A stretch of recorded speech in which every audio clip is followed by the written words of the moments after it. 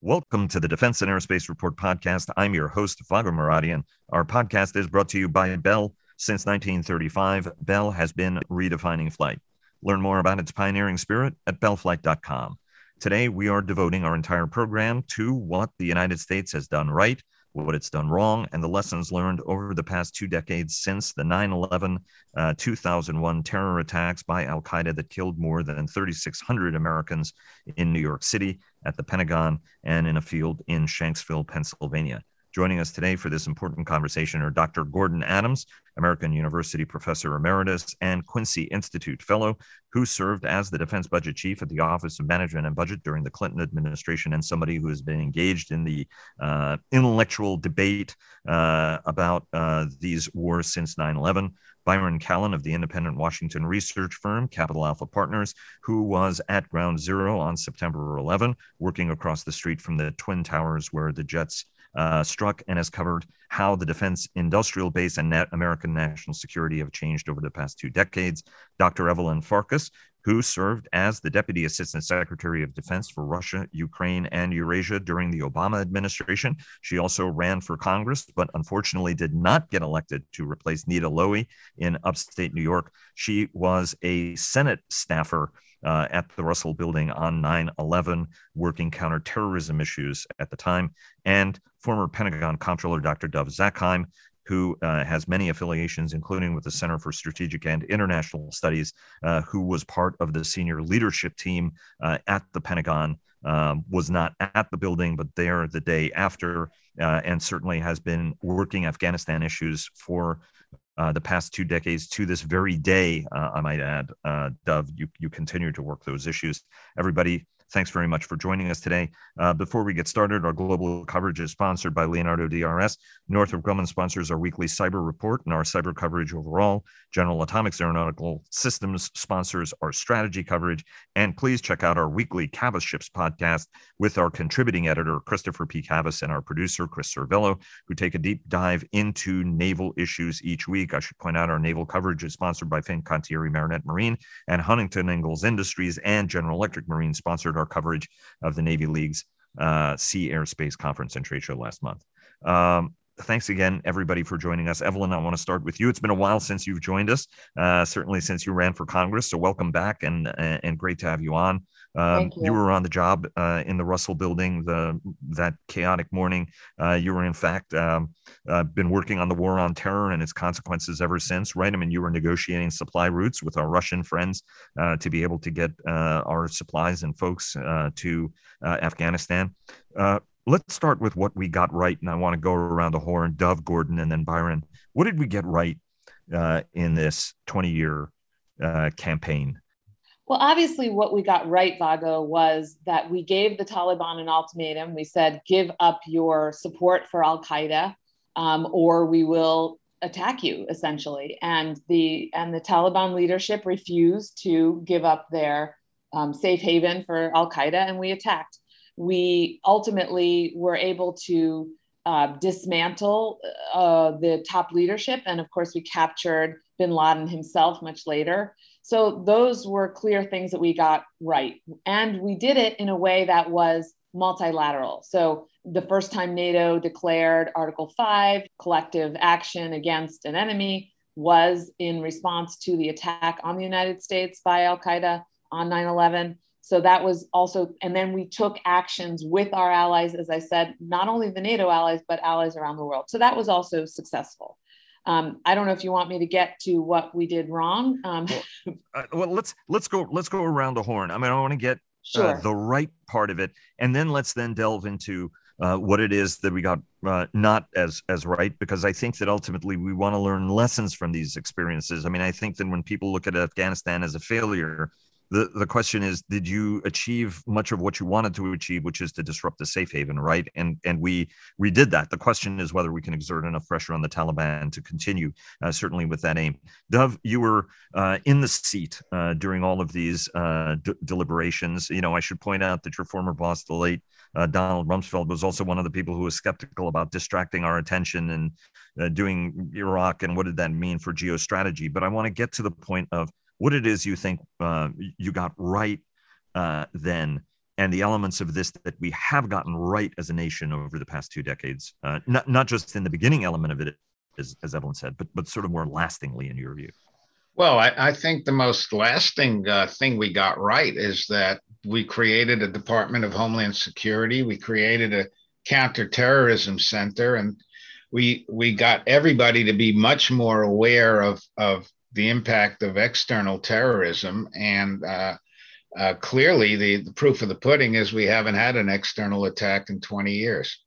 That's a big deal. That wasn't the case, of course, before. Remember, we had an attack on the World Trade Center in 1993 as well. So I think that is a long-lasting positive outcome. Whether we can protect our people overseas from a reconstituted Taliban that has a Haqqani in its government is a whole other issue that we might discuss later. But certainly protecting the homeland has certainly changed for the better under presidents of both parties.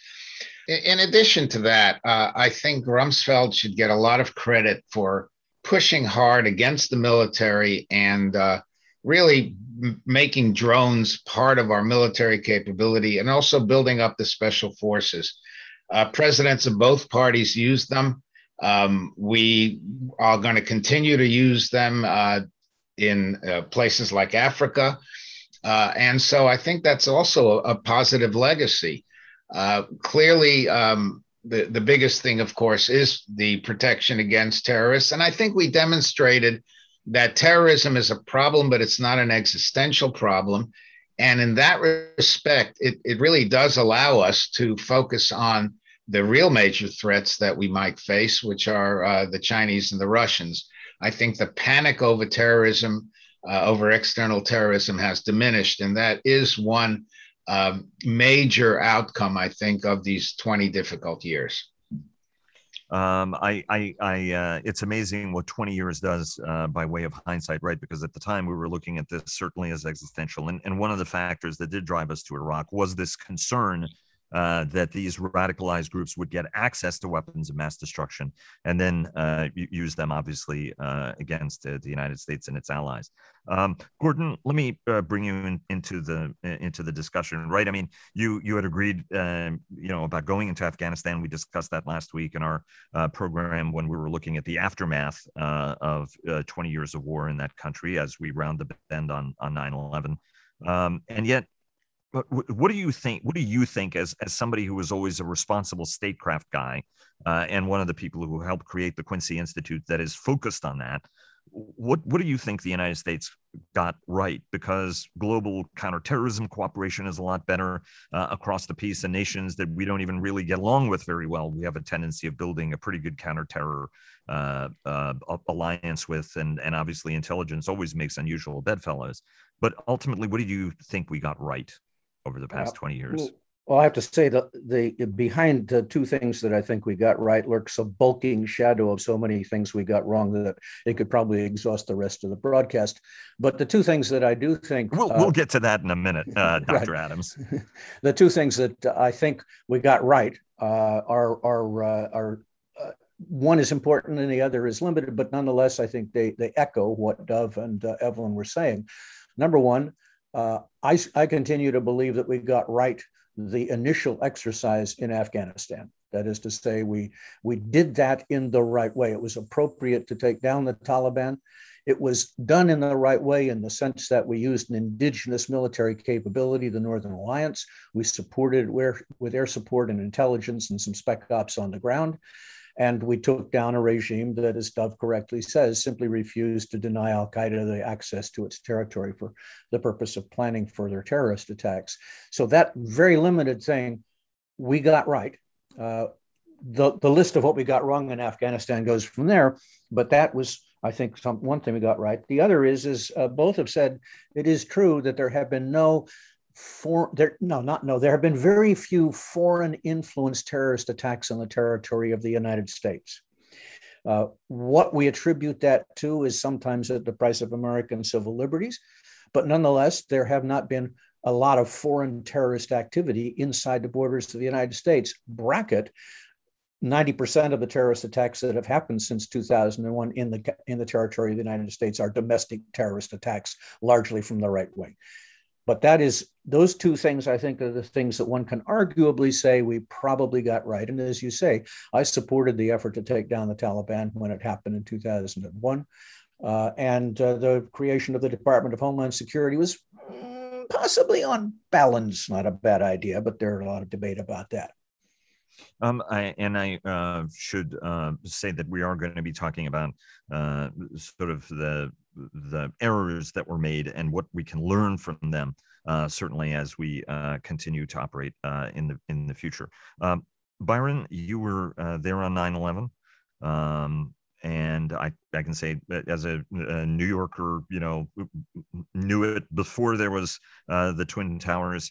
There were holes in the ground when they were building them. I had my high school graduation dinner there. And you and I used to go there for drinks, actually, because your office was across the street from the buildings, and used to go through the lobby of that building, given that you used to take the subway to get to work. What do you think we got right? And especially from a defense industrial standpoint, what are the positive changes and the broader what we got right from your perspective? Look, I agree with everything that Dov, Gordon, and Evelyn have talked about, some of the positives. I think one positive, and I'd really put this with a small p, and it really pertains more to Iraq than Afghanistan, but we started to think a lot harder about agility in faster acquisition processes. I mean, I don't think the MRAP program is necessarily the shining example of this, but we were dealing with a thinking, responsive adversary, and we really had to change elements of acquisition to deal with things like IEDs. So, and you kind of see the seeds of that were sown, particularly during Iraq, that are now being reflected in how the DoD is thinking about competing with Russia and China. I'll say one point, that day for me, I don't want to go through all the personal story, but at one point I was in Washington Square Park, and it was after the second tower fell, and there was an F-15 that flew overhead, and the crowd in Washington Square Park burst out into applause. And I think it may have been the first time in a while that there was this kind of direct link between the US military and its population, the population of the United States, that, wow, these guys are really here to protect us.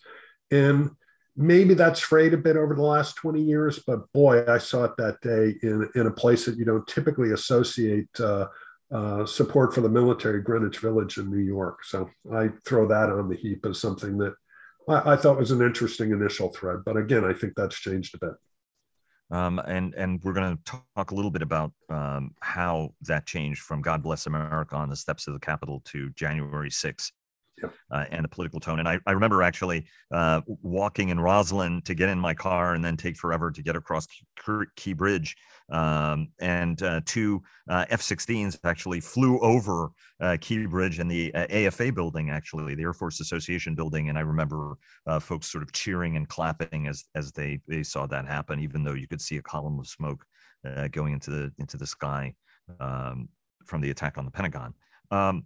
Evelyn, I want to come back to you, right? So, and kind of go around the horn in terms of what it is we got wrong and what are the important lessons to learn from that. I think, however chaotic the withdrawal from Afghanistan, President Biden certainly is trying to re-gear and focus on vital national interests. In a couple of weeks, we're going to have Dr. Graham Allison on to talk to us about that as one of our strategic Andy Marshall conversations. You mentioned Andy before, Dov, and certainly Andy did weigh in on some of these strategic debates as a first order strategist. But Evelyn, I wanted to get your take.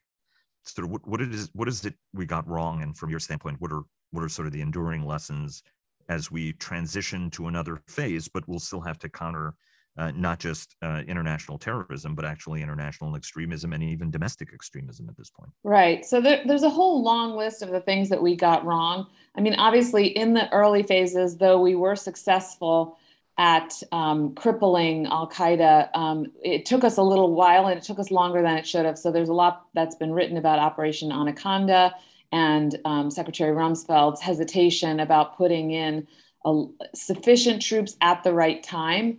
Later, of course, as we know, we went in, we had a mission creep and we put in more troops than we should have for longer than we should have. We can talk about that for hours. The other thing we did wrong was very quickly, and I know this from working on the Hill at the time, we pivoted and the Department of Defense pivoted to Iraq. So Dov will know this very well because the budget people were the first people to alert us that there's something that, no kidding, DOD is planning for a war in Iraq. That took our eye off the ball with Afghanistan. We also had an intelligence failure there in terms of the argument that was made for going into Iraq. Again, I won't belabor that point. We can talk about all these issues for about another hour. Unilateralism, that was another issue, especially in the context of Iraq. So we went from Afghanistan, where we were multilateral, to Iraq, where all of a sudden it broke down, starting very dramatically with Turkey not allowing our forces through their country to invade Iraq. We had the war crimes that occurred in Abu Ghraib and elsewhere, the essentially official sanctification, if you will, of war crimes, really, and the establishment of Guantanamo. That led us down a path that really did sully the U.S. reputation to this day. I don't believe we've recovered from that. And so what are the lessons? I'll try to run to them quickly. First of all, obviously, you have to know what your objective is. And in Afghanistan, we very quickly lost focus on our objective, and we started making up new objectives, which made it then harder to be able to frame for the American people and really, frankly, for ourselves as policymakers, what the end state should look like. The other huge problem in Afghanistan, in Iraq, everywhere, was that we were really military heavy. Our focus was on using the military instrument. Why? Because that is the most capable, well-funded, portion of the U.S. government. But it really should have been all along diplomacy first in the case of Afghanistan, and then obviously the whole global war on terror. And we still have yet to really come up with a better way of putting American foreign policy, sort of with diplomacy first. And that, of course, was the failure of the withdrawal in Afghanistan more recently. And then I would say, intelligence. Intelligence really does matter. Having objective intelligence analysts is important. And we saw the failure, but then we saw the intelligence community, I would argue, bounce back from that very effectively with bilateral, Republican and Democratic assistance on the Hill and elsewhere, to the point where I think they were effective at pushing back at the Trump administration's efforts to politicize intelligence.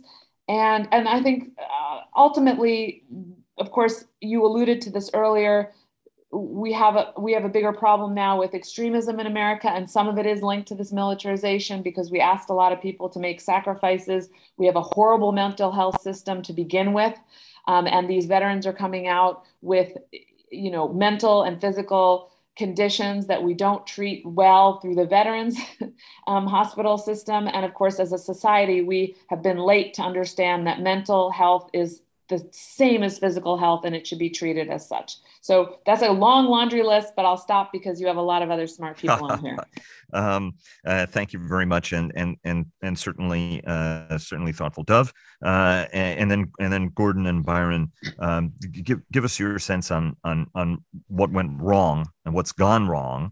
Right. I mean, the great thing about the United States is that it does have an ability to learn lessons. It may not remember those lessons, as we saw, right? I mean, we made some of the same mistakes in Vietnam, so we have a tendency of repeating them, but we also can learn lessons and we can adapt, as these wars were one of constant adaptation. Dov? Well, mistake number one, obviously, was letting bin Laden get away from Tora Bora. That would have changed a lot of things. It would have been more difficult for those folks to regroup. But the bigger mistake, the huge mistake, of course, was Iraq, as Evelyn said. And there really were two elements to that. The first was the timing. Every intelligence organization in the West believed that that Saddam had a nuclear weapons program because his generals were too scared to tell him that he didn't have one. The issue wasn't that. The issue was the timing. And I believe, and no one can, I certainly can't prove it, but I believe that one of the reasons we went in 2003 was because 2004 was an election year and Bush had barely won in 2000. So the people who advocated for this war were worried that if it didn't happen in 2003, it might not happen at all if he didn't get reelected. And by focusing on Iraq, we obviously did not finish the job in Afghanistan. We also made a huge mistake in Iraq by naming someone as a proconsul who had absolutely no background in the Middle East and made some very large mistakes, as we know, whether it was disarming the military or getting rid of anybody who knew how to manage anything in Iraq because they were Ba'ath Party members. And then tied in with that was simply a mistake that we keep repeating. And that is this nation building idea. George Bush, when I was advising him in 2000, was very open about not doing nation building. 20 years later, Joe Biden is very open about not doing nation building. Before that, Barack Obama was saying we do nation building at home. We have to stop thinking that everybody wants to be just like us and that we have to build nations to look like us. It ain't going to happen. Huge mistake. And by doing all of this, we've obviously lost focus on China. We lost focus on what Putin was planning to get up to in Russia.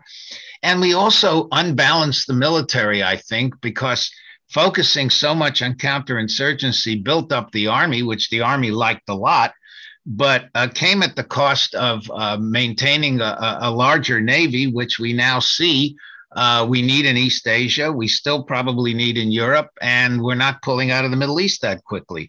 So that's just a few more laundry items to add to those that Evelyn already listed. Gordon? Yeah, let me expand the list even more. As I said, there's a 800-pound gorilla of mistakes that have been made over the last 20 years. And they go even broader even than some of the things that have already been said, which I will echo. Number one, we have spent or will spend something like $6.4 trillion on exercises in Iraq and Afghanistan that were largely, if not completely, failures. Resources that could have been spent. If you were think narrowly for other purposes in the military, you think more broadly for other purposes in the government, or even given back to the taxpayers, or not borrowed, I should say, by the federal government. So there is a misalignment of resources that is a consequence of this. Number two, we contributed directly or indirectly to the deaths as estimated by the Brown University Costs of War Project to something like 800,000 deaths in Iraq and Afghanistan. And amongst American forces, amongst American contractors, there's a huge human cost that has been referred to, Evelyn referred to, the veterans' expenditures. There's probably $2.5 trillion worth of down the line, downstream veterans' disability benefits and hospitalization and medical care that we're just going to have to damn well pay. So there's a huge human consequence here. Incidentally, in Afghanistan, 1,000 more contractor personnel were killed than military personnel were killed, and we pay little attention to that. Number three, as has been mentioned, particularly by Dov, we amply demonstrated that whole of government capacity to develop programs that build nations is bankrupt. We cannot do it. We should not even be trying. Number four, we have degraded the quality of truth in American politics.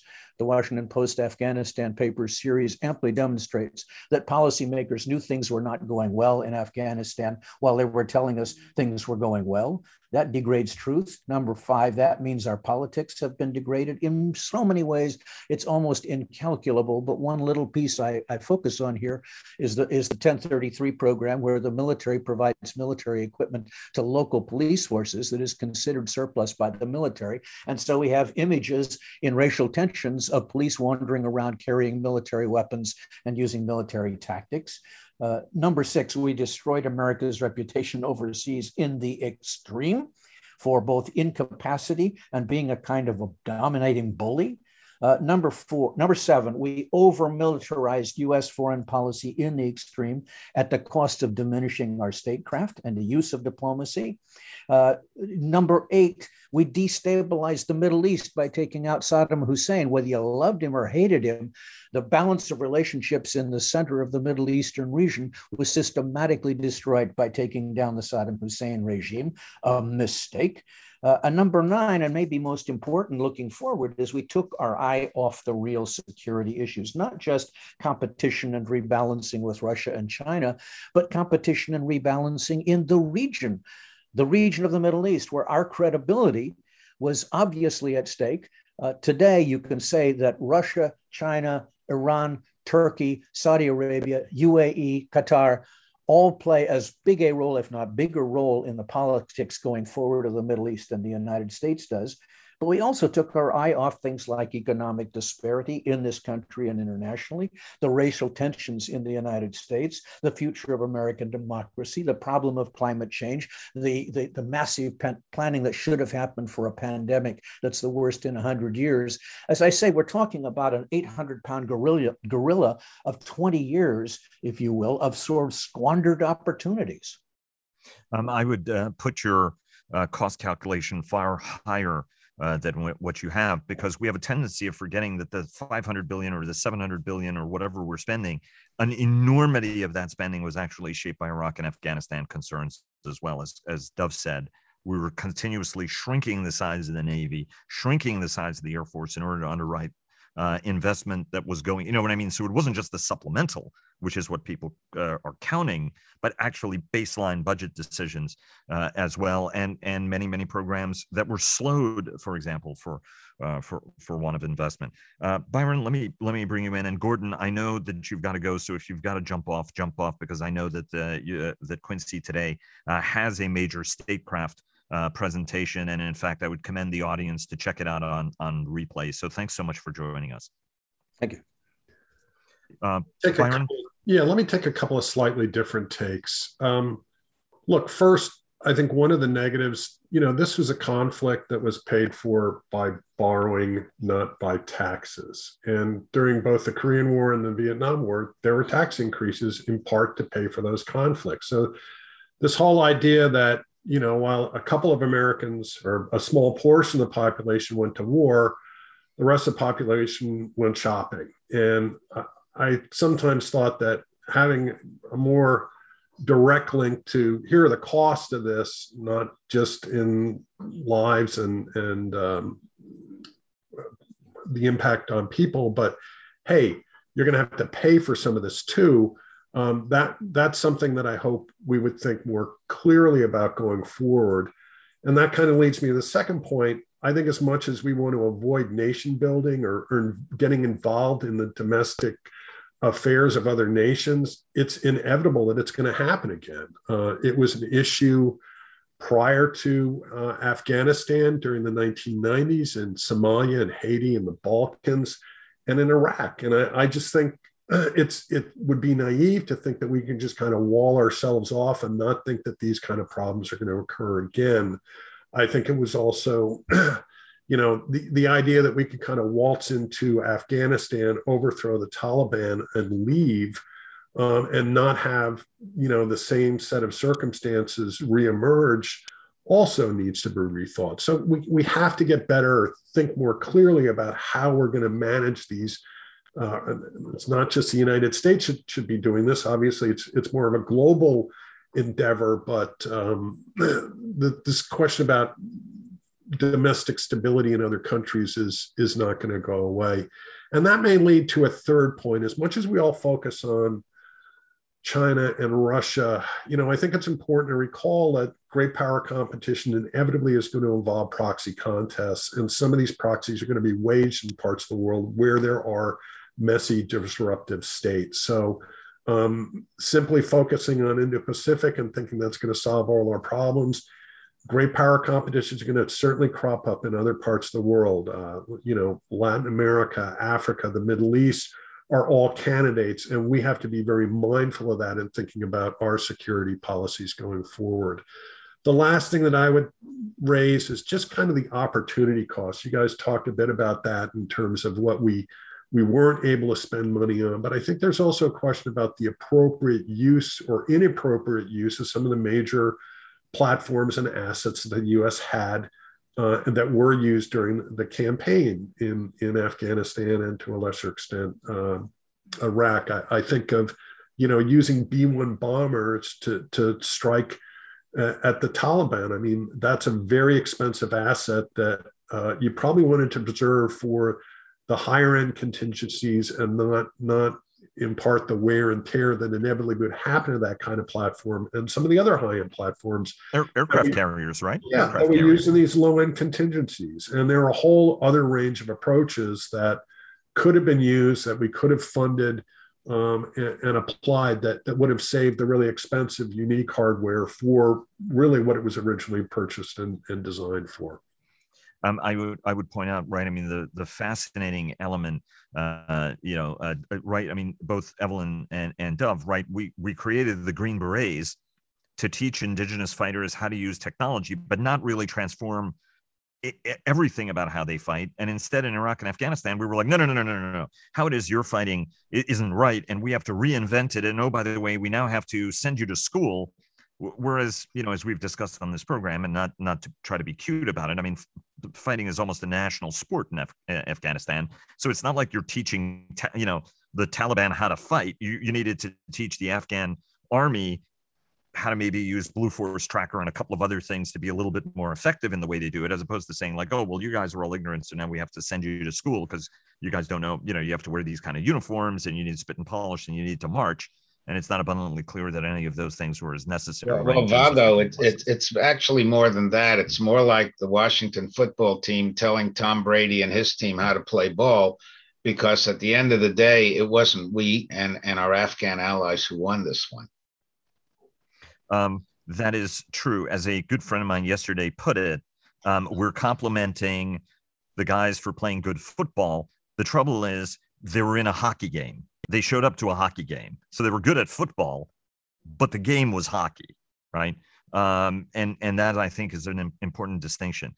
Let me, Evelyn, and I put this question to everybody in terms of, right, each of you have sort of touched on it, but in terms of extremism, right? In the wake of 9/11, there was a lot of patriotism, and for some, including very close friends of mine who were the more highly decorated, the more irritated they were at the cheap "thank you for your service." To Byron's point, right? I mean, and this was, I believe, a mistake President Bush made. Go out and shop. That's how you can support this war effort. And so very rapidly, it was distant. It was a volunteer military. It wasn't my problem. Whereas folks were going into 5 combat deployments in a row, and broken marriages and suicides and broken families and the challenges that came with it. The pernicious part of this, and again, from my European American friend, was this notion of the lions led by donkeys. I mean, Adolf Hitler used that very, very effectively to sort of absolve the German military for anything wrong it did, and it was all the political donkeys that did this. Subtext, right? The non-Germans, the people who sold us out. And we're trying to create that message again, whereas actually there's plenty of blame to go around. And a lot of these mistakes were made by political leaders, but military folks made mistakes.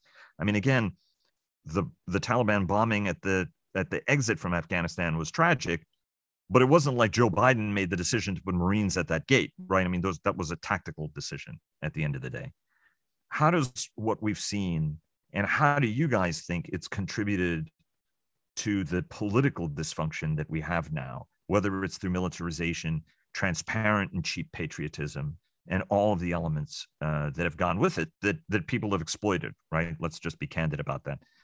Evelyn, perhaps if you want to start us, and then I think Dov, do you want to start this, because you're, I think, on a slightly shorter leash than everybody else is. Okay, sure, thanks. I think you're right. Part of the problem, of course, is that the military is now a very closed society, not deliberately so. It's just that not everybody volunteers. It's a tiny proportion of society. Not to, and in addition to that, I should say, bases are closed. You can't get on base. It's so difficult if you have no one in the military or don't know anybody in the military to get to know them at all, to get to know what they're about. And so a lot of this is vicarious stuff. And the people who were charging up the hill on January 6th, yes, there was some retired military, but there were a lot of others who were sort of, playing a game, as it were. And of course, it isn't a game. All you had to do was visit the injured at the military hospitals, and you still can, of course, and see that it's hardly a game. So that's number one. Number two is a lot of the folks who signed up 20 years ago, 15 years ago, came back to a very different America. America has moved to the left. You may like it, you may not like it, but that's happened. And for a lot of these people, it was disconcerting. They didn't think that that's what they were fighting for. And so it's not just the extreme right that's a problem. As Evelyn learned all too well, the extreme left can be a problem and is a problem. And for some people who thought they were fighting for America, they've discovered they're in a very different America. And I don't know how you solve that very, very quickly. And I think that is one of the legacies of this conflict, because as the conflict wore on, it convinced the left wing that they could push much further, not just on social issues, but just generally about how you viewed this country.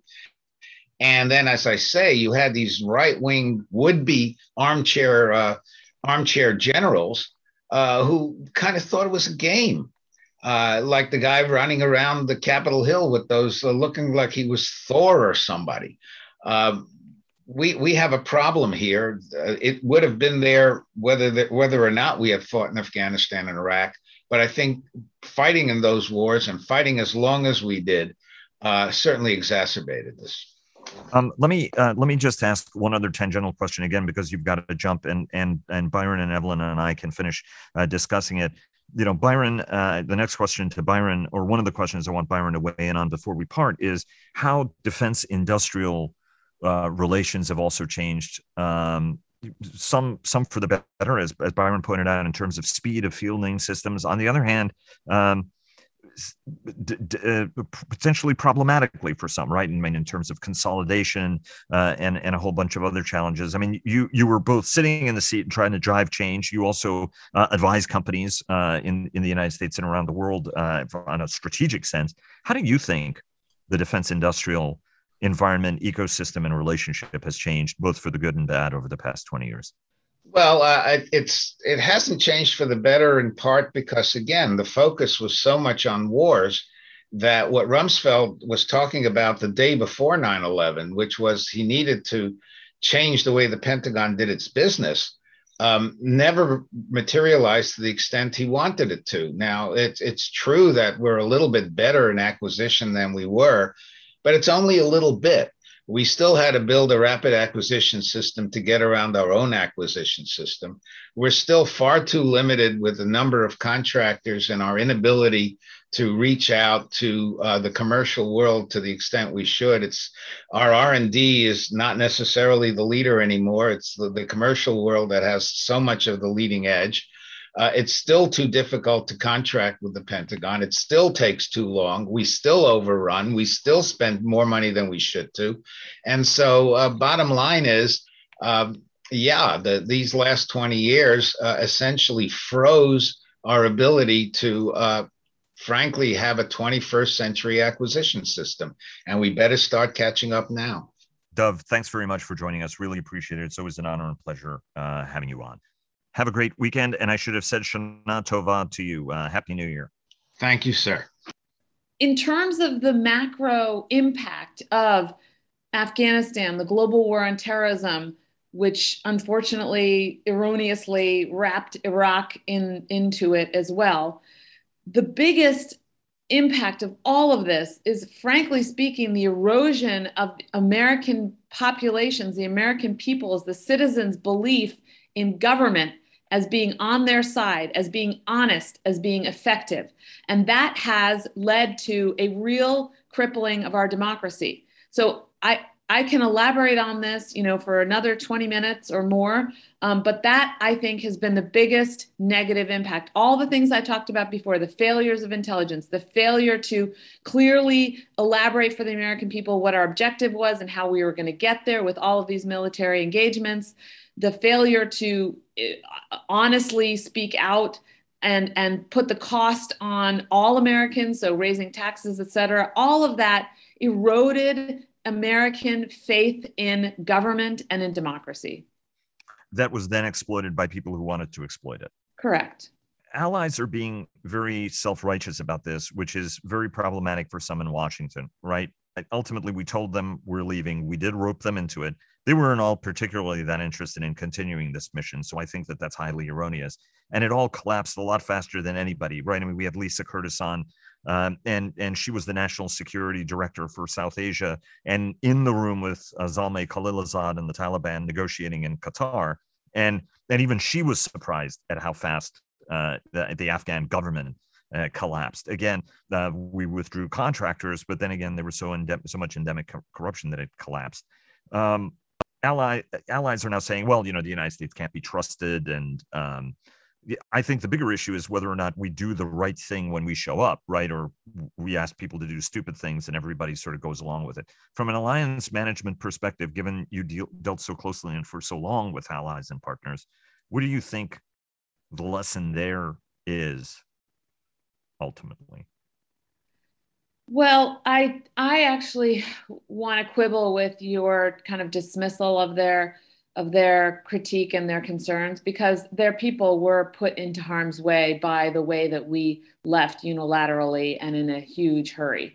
And not only their citizens, but of course the Afghans who worked for them. And I'm actively working with American citizens and citizens of allied countries to try to get Afghans who worked and have papers to resettle in Canada, Germany, and other places out. So I do think that they have a legitimate beef there.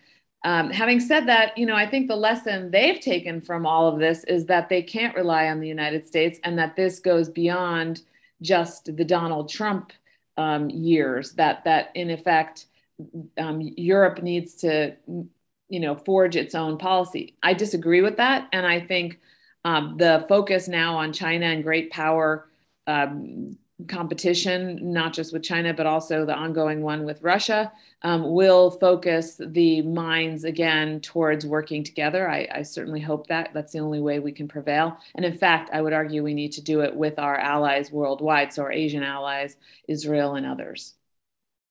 Evelyn, thanks so much for joining us. Really appreciate it. Have a great weekend, and look forward to having you on again soon. Thanks so much. Thanks, Vago. Take care. Byron, last man standing, or last man standing. So give us your sense, right, on the extremism issue and on defense industrial policy. And I'm sorry to get a little bit out of sequence, but as you can imagine, I was interested in Dov's take on that as somebody who has always been a thoughtful senior government official and contributor.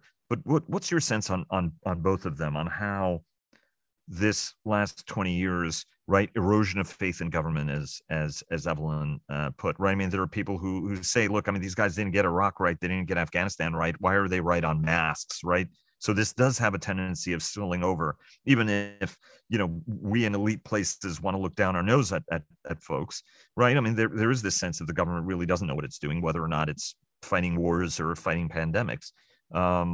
What's your sense on how all of this has contributed to the extremism problem? Look, it's turbocharged by, frankly, the kind of collapse of maybe a shared consensus that you had through media channels, in an age when there were, 10 stations or 5 stations, depending on where you lived, on the TV station, and now you've had this absolute fragmentation of all these separate little news channels, and people can kind of pick and choose what they want. Right. Prior to 9/11, 60s and 70s, that might be an occasional newspaper or magazine that you might subscribe to. But, it's just so I don't think it's going to change easily, Bago. I think that, maybe again, kind of more of the shared responsibilities, but also shared penalties. I'll go back to that tax question. I just wonder if a Republican president had proposed a tax increase to pay for engagement in Iraq and Afghanistan, would that have gotten more attention, more oversight on how these conflicts were playing out? Because I think, particularly Afghanistan, it was just largely ignored. I was trying to go through this past year. There were a couple of think tank events that I commend, people like CSIS for holding, but, as part of the popular discussion about what was really going on there, very, very quiet. So the extremist question, I suppose the other point is you really do need to have penalties and consequences, everything from the people who storm the Capitol, and possibly even for some of the people who crafted strategies and policies that didn't work. The corporate world and the kind of markets are very good at penalizing companies that fail. And I don't mean that lightly, but I mean, CEOs, boards are taken down, stock prices collapse or whatever. And I do find it somewhat ironic that during, a period when everybody's looking back on 20 years retrospective, a lot of people were part of the architecture of what happened, they're still here talking about it as if, their role and responsibility was nil. And I find that maybe something else back to, a term that came out of the Vietnam War, the credibility gap. If people feel like, hey, there's no consequence for incorrect decisions, bad resource allocations, incorrect policies, the views on government will prevail.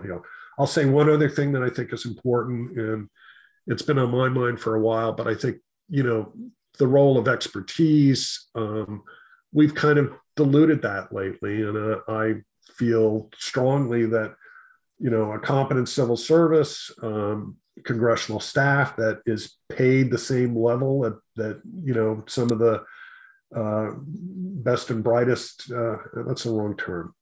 The congressional staff should be paid commensurately with some of the opportunities that are available to people in other parts of the economy, just so you get the expertise and the perspective. And it's not all one view or one perspective that's necessary. You want all different ideas and perspectives, but this idea that you can, pay people peanuts and hope for the best, we need to review that, and maybe that ought to tamp down some of the extremism as well.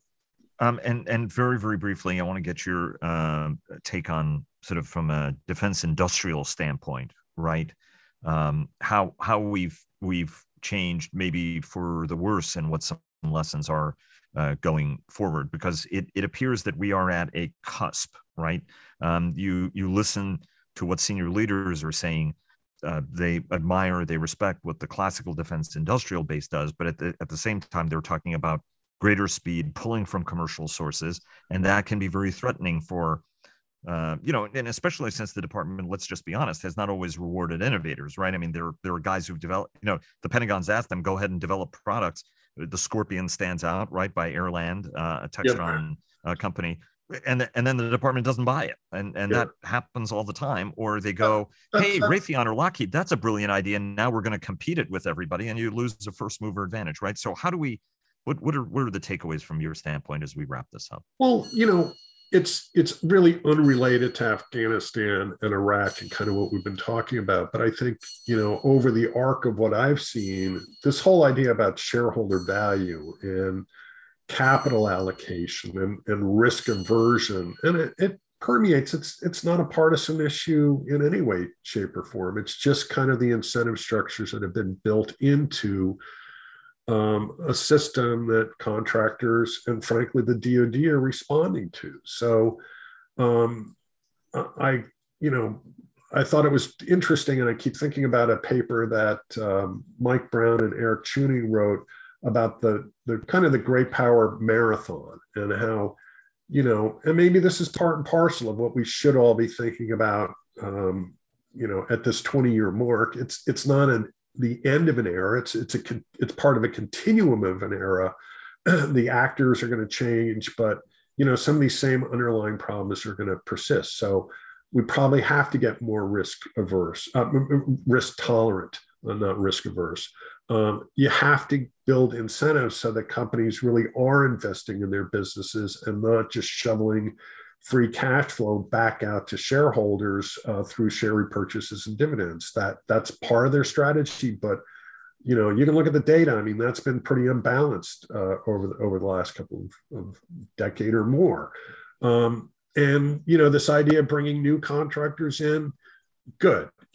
Someone's going to have to take the risk of, hey, 5 years hence, why did you choose small company A when you could have gone with big heritage contractor? Look at how badly you screwed up. There should be some space for those kind of changes and mistakes, because I do think if you're really going to change and bring in more of these companies, you're going to need to create the lanes for them to scale, and that's going to bring people and capital into the defense sector as well too. Byron, thanks very much for joining us. Really appreciate it. Hope you have a great weekend. And we just want to tell our audience that to urge our audience on this 20th anniversary commemoration to think of all those who not only lost their lives and found their lives changed on that day 20 years ago, but also all of those who sacrificed so much over the past 2 decades. Because it has been an enormous price that the nation has borne. Thanks very much again, Byron. Thank you. And now a word from our sponsor, retired United States Army Major General Jeff Schlosser, who is the Executive Vice President for Strategic Pursuits at Bell. We've been building creative and innovative aircraft, next generation types of capabilities for almost 9 decades. Bell is the company that can deliver that. Thanks very much, sir. And thanks to all of you for listening. Please follow our daily podcasts and visit the Defense and Aerospace Report website to subscribe to our weekly newsletter. Follow us on Twitter, like us on Facebook at Defense and Aerospace Report, and check us out on LinkedIn. And stay tuned for our weekly cyber report sponsored by Northrop Grumman. Thanks again to Bell for their generous sponsorship, and we'll see you again tomorrow.